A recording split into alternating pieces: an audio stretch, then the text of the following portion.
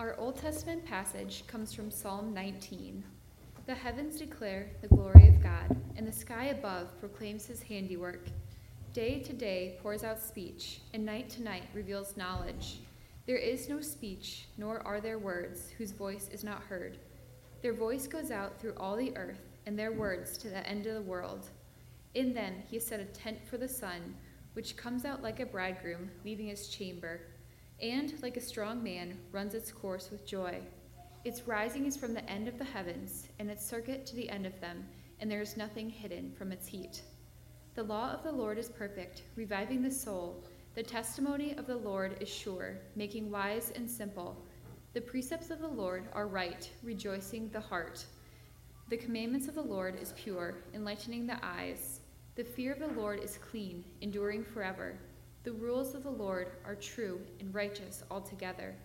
More to be desired are they than gold, even much fine gold, sweeter also than honey and drippings of the honeycomb. Moreover, by them is your servant warned, in keeping them there is great reward. Who can discern his errors? Declare me innocent from hidden faults.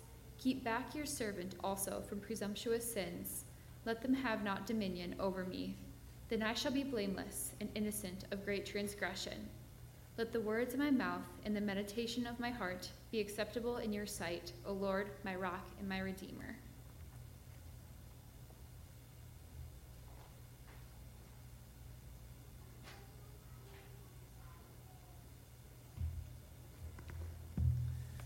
Our New Testament reading comes from Romans 10, 14 through 18.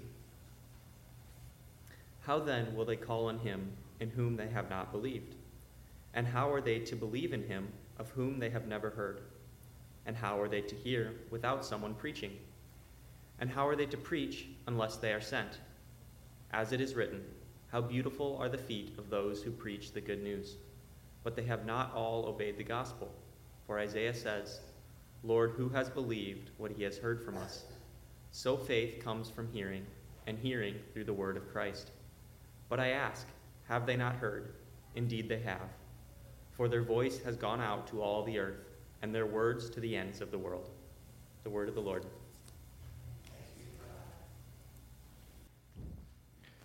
Well, good morning. As you've heard, my name is Josh Casey. I'm a pastor for discipleship over at Stonebridge Church up in Cedar Rapids. My family and I have lived in North Liberty for the past several years, where we've been a pastor in the area, and during that time we've got another kid, grown up, and have a lot of friends here. So we find Iowa City to be, when we think of what is our home, when people say, where are you from, we say Iowa City. So it's really sweet to be preaching here today with you. One of the things that I do need to acknowledge is the sweetness of the gospel throughout the area. Is that in my time going to Stonebridge Church, early on I said, I would love it if we could, because we have several pastors who preach. I said, would it be wonderful if I could go and give solo pastors or pastors who carry a heavy preaching load, if I could give them a day or two off?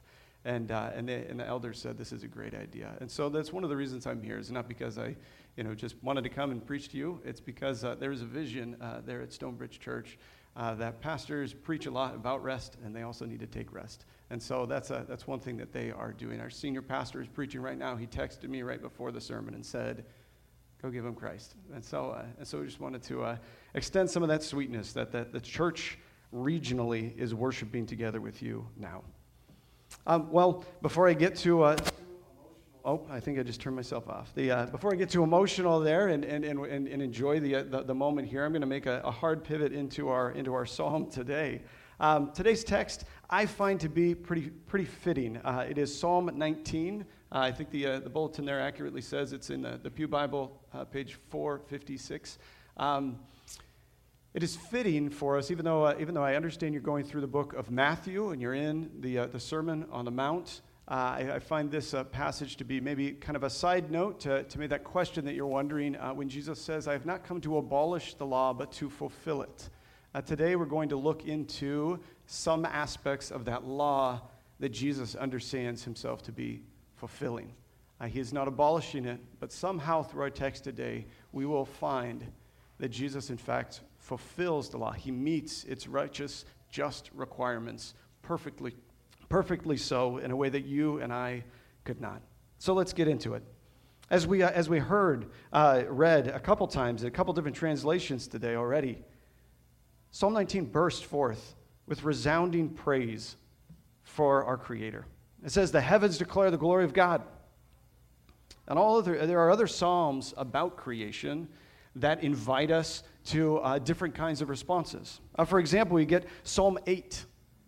After looking at creation, David moves us to a posture of grateful awe as we acknowledge our privileged position in creation.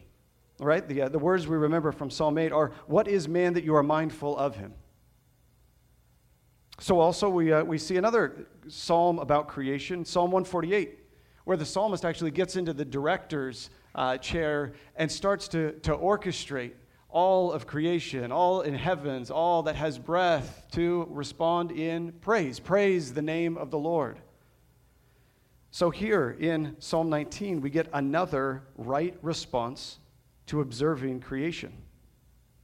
And this one takes a turn that the others don't. This one takes us to a contrite heart and a confident confession.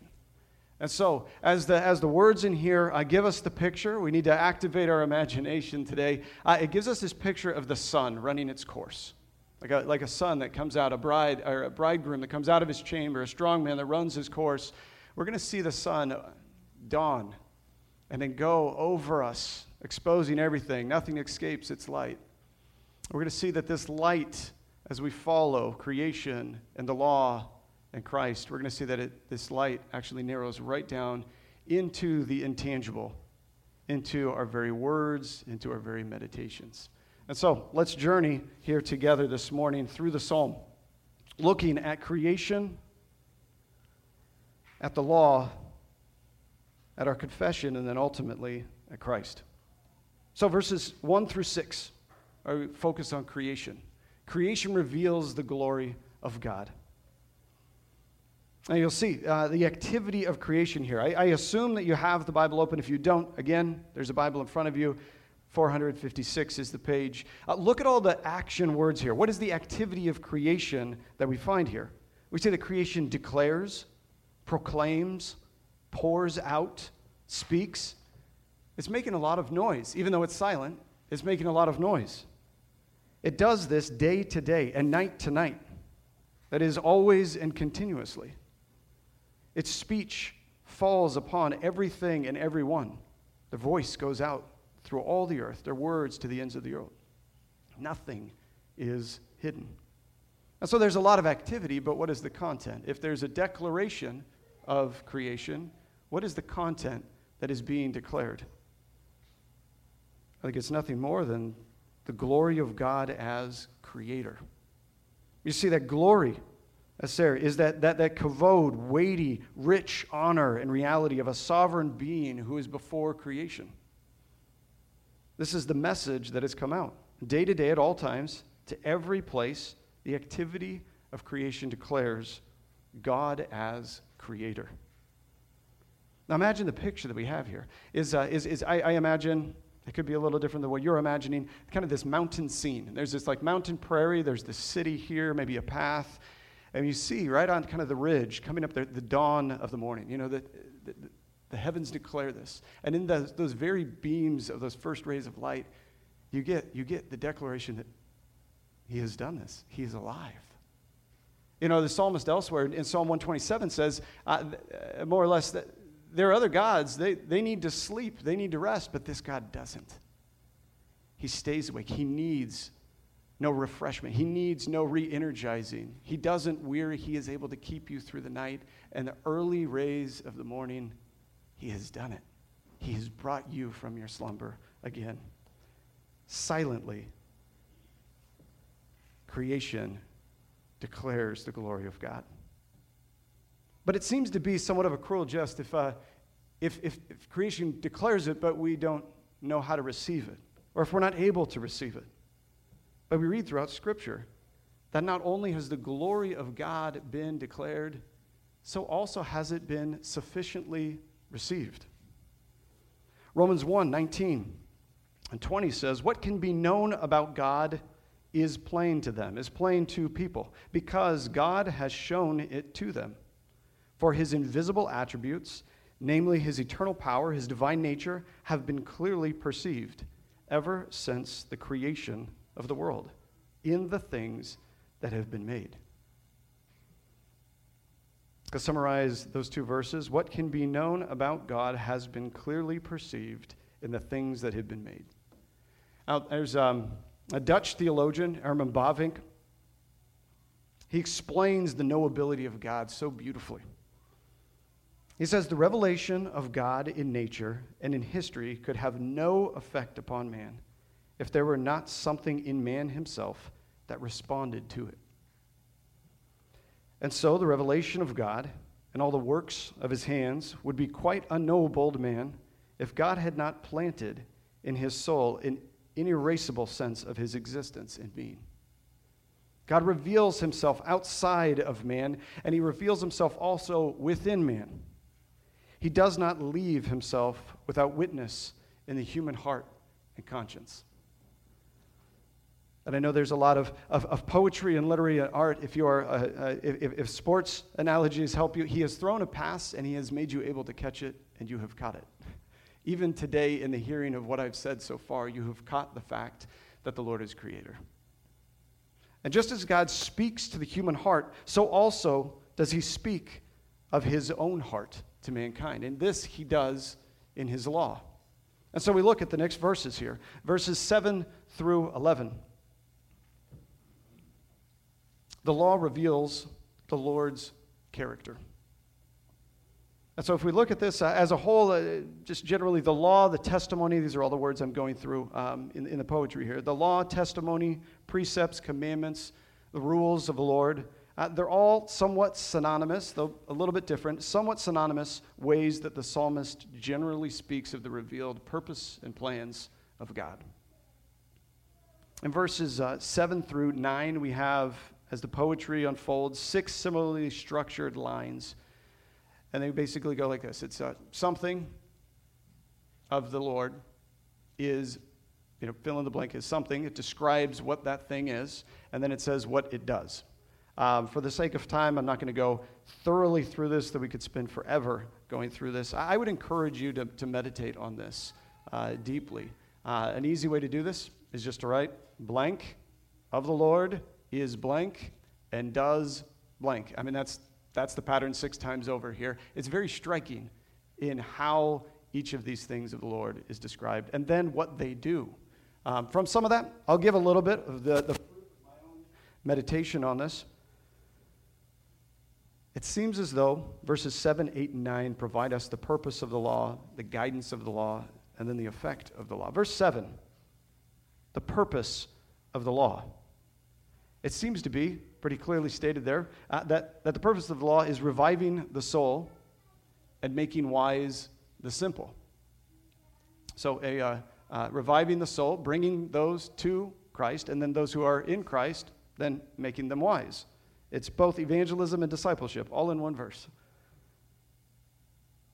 It doesn't matter. It seems that for the purpose of this verse, though, in this passage, it doesn't seem to matter so much that we understand the nuances of the scope of the law, whether that be the 10 Commandments, the Mosaic Law, the Pentateuch.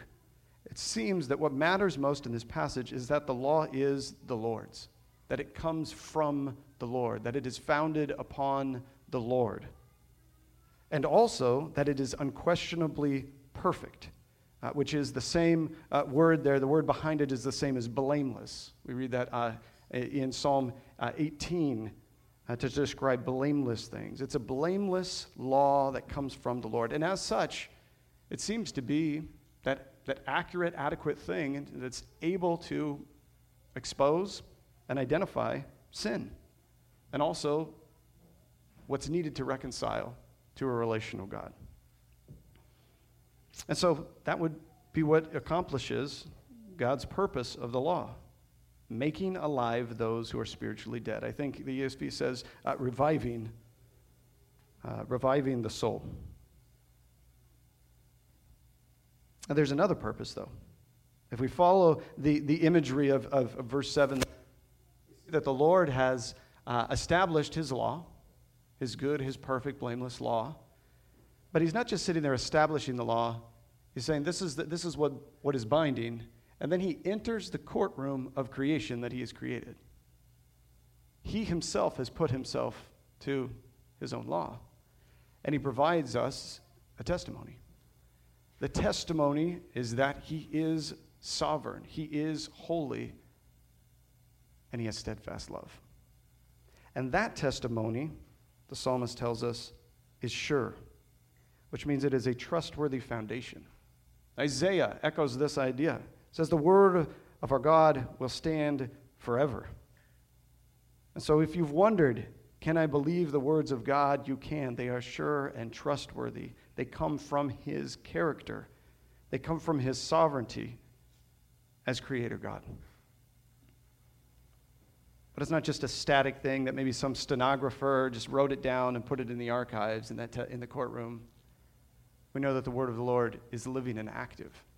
And so this word then actively builds up. It edifies and thus makes wise the simple.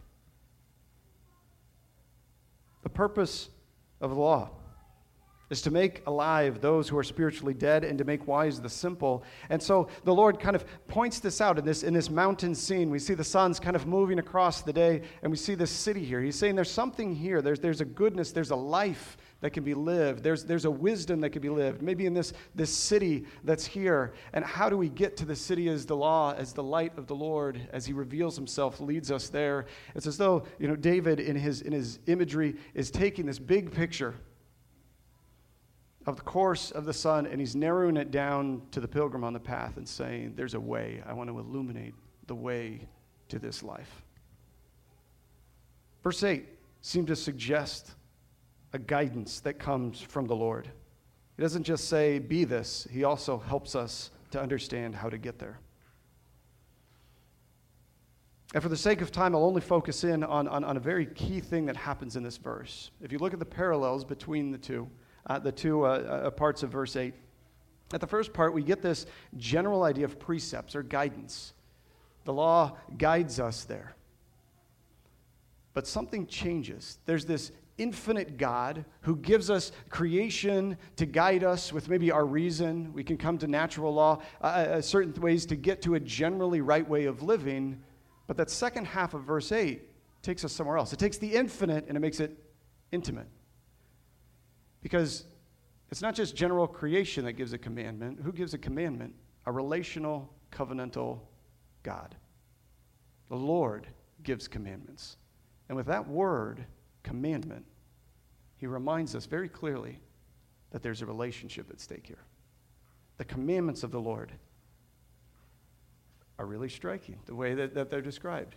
Because I would think this image of the sun that we just came off of in the verses before, staring into the sun is going to blind me. However, a poet here understands that staring into the commandments of the Lord does what? Enlightens. You see more when you stare into the light of the Lord's revelation. Your word is a lamp to my feet and a light to my path. And so there's a purpose of the law, there's a guidance of the law, but then there's effect of the law. I would probably pause here had I not read the rest of the passage, had I written the rest of the passage, which is not mine to do, but in the Josh Casey version of the Bible here, it says, and then the humble servant says, wow, that's neat. That's beautiful, that's creative, not fear of the Lord. The intended effect of all of this, of creation, of the Lord's law, is a fear of the Lord. And now this fear is not some, fear of a capricious, angry ogre in the sky, God, just staring down at us, judging us, shaking his head. This fear of the Lord is a reverent fear, which moves believers away from their sin and toward a holy and forgiving Lord who atones for their sin. And moves away from their unholiness to the holy Redeemer, Jesus Christ. And this move here in reverent fear seeks a right relationship with that Creator God, that covenantal relational Lord. But in doing so, the love of God turns us to love of others. It then motivates us into that second effect of the law, which is socially. The rules of the Lord, the just decrees and judgments, the way in which our interaction with each other is upheld. And so what do we do with this? We move from creation to law to a proper response of contrite hearts. We follow, as David models for us, the right response to all of this information. One of the things he models is honest reflection. Verse 12 is where I'm at right now. Note David's exemplary response here. He says, who can discern his errors? I mean, it's when you go into a dark room and you turn on the flashlight or you turn on the light and you've got cockroaches and you say, what do we do with this? That's what the law is doing in our own lives. The light turns on and we can see exactly how we are not holy as we have been called to be.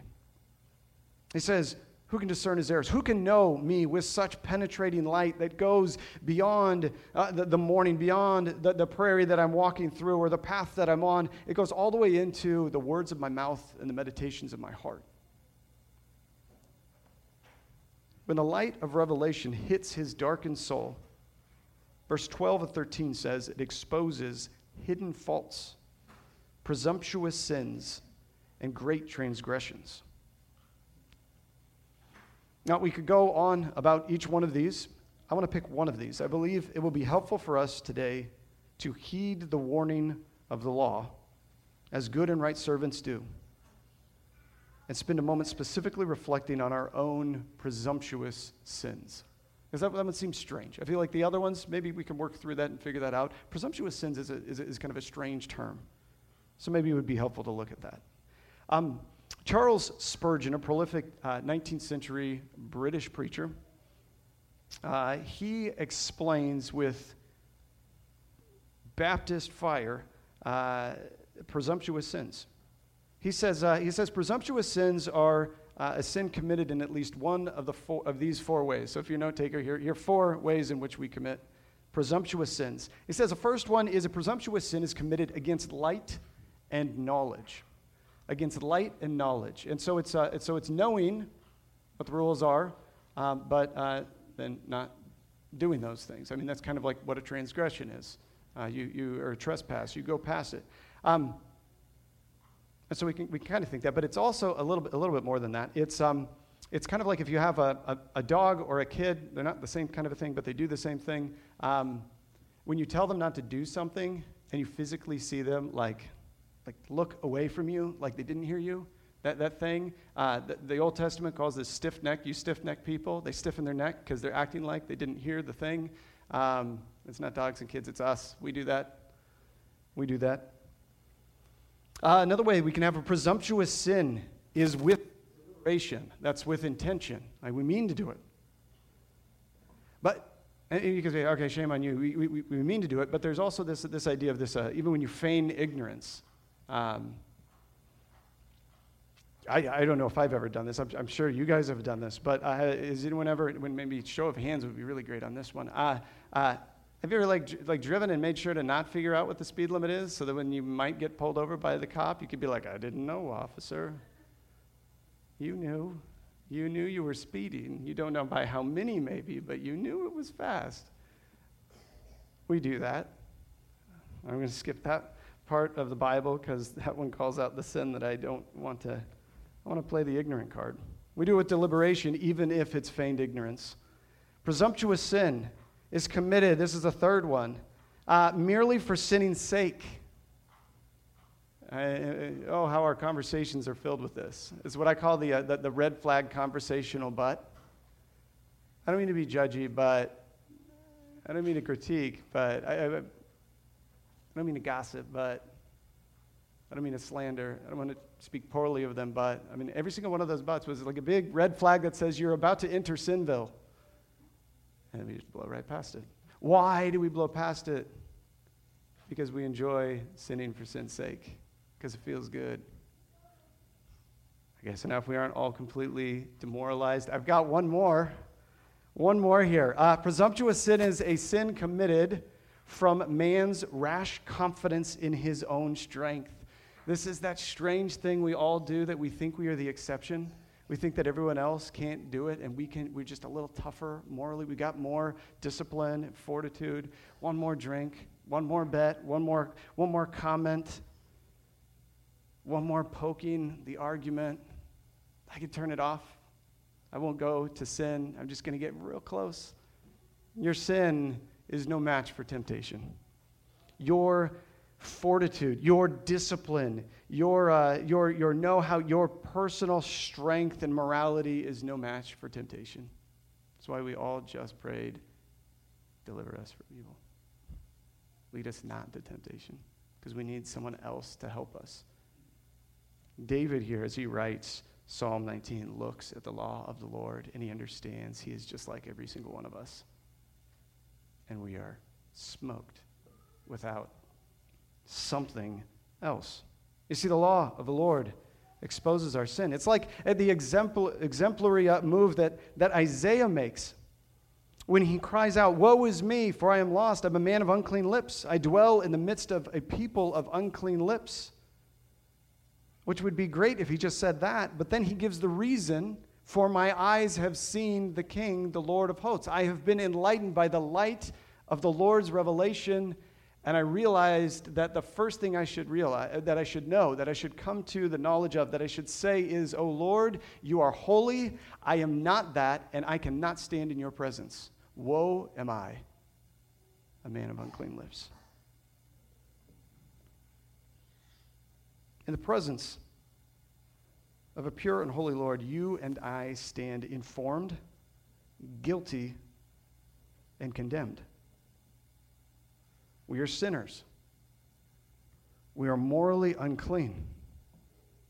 And none of our anxious efforts will clear our record.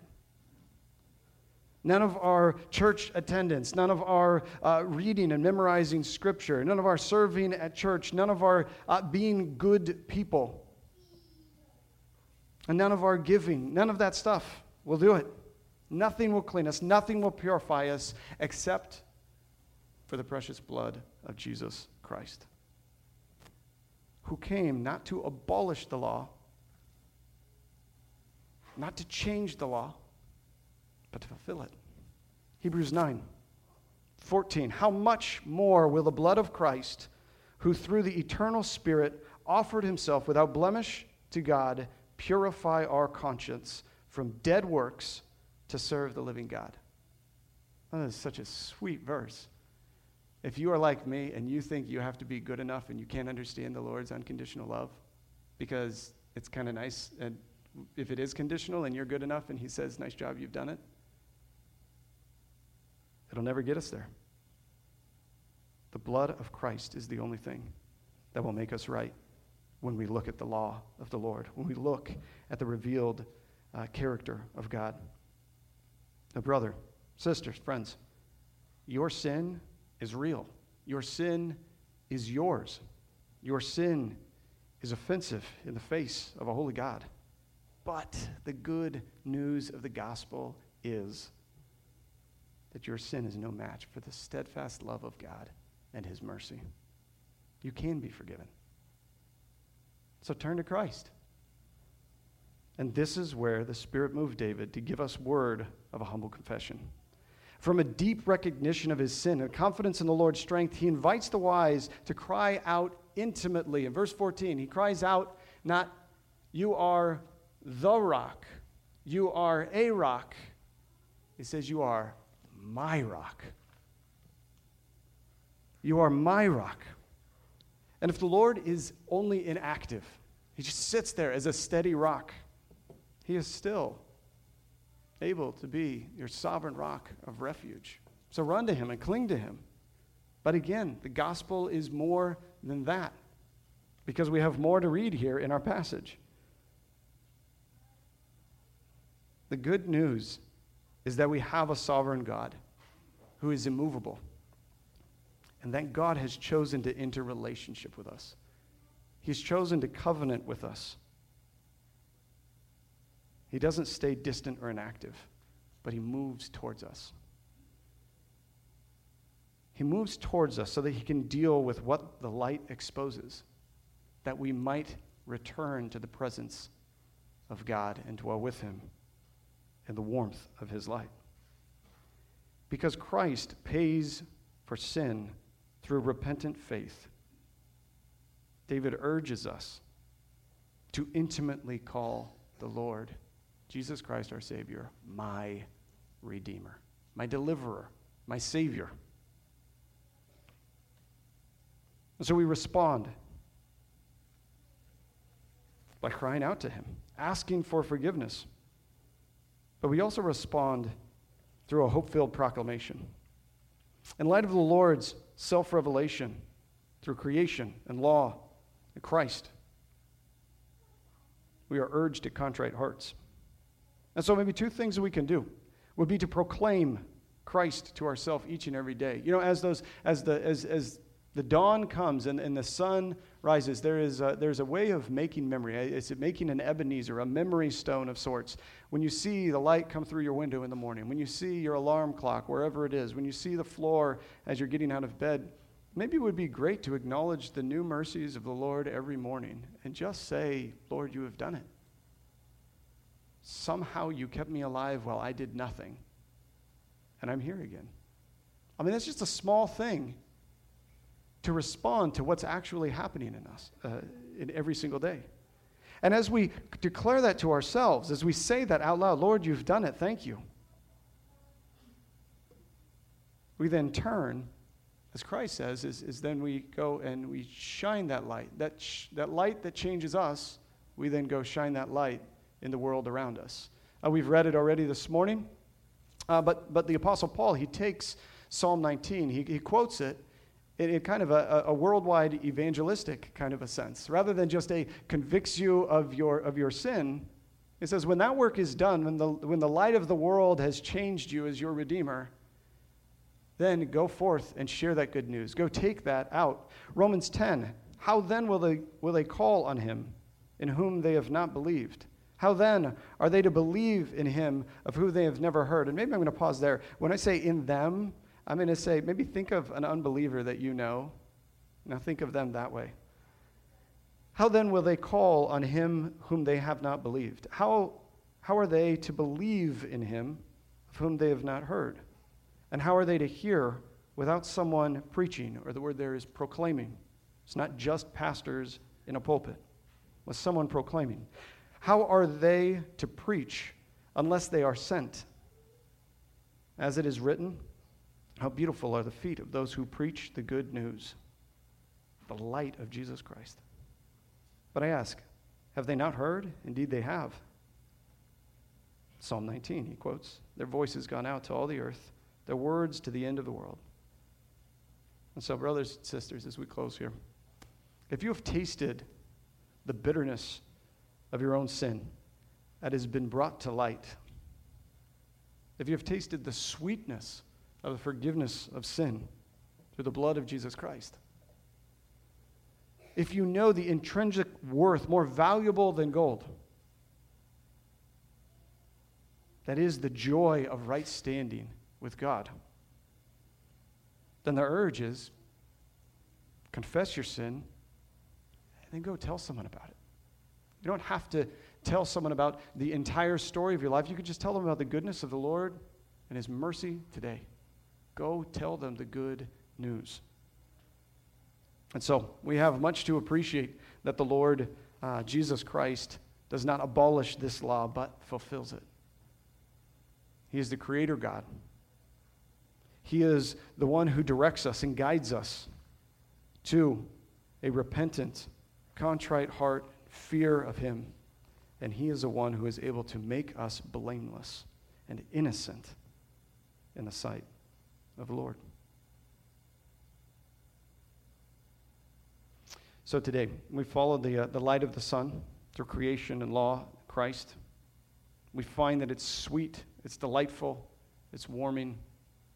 I think as we continue in worship here now, we're going to go to the table, and we're also going to see that Jesus Christ, the light of the world, is nourishing to our souls. So let's move now to celebrate the Lord's Supper.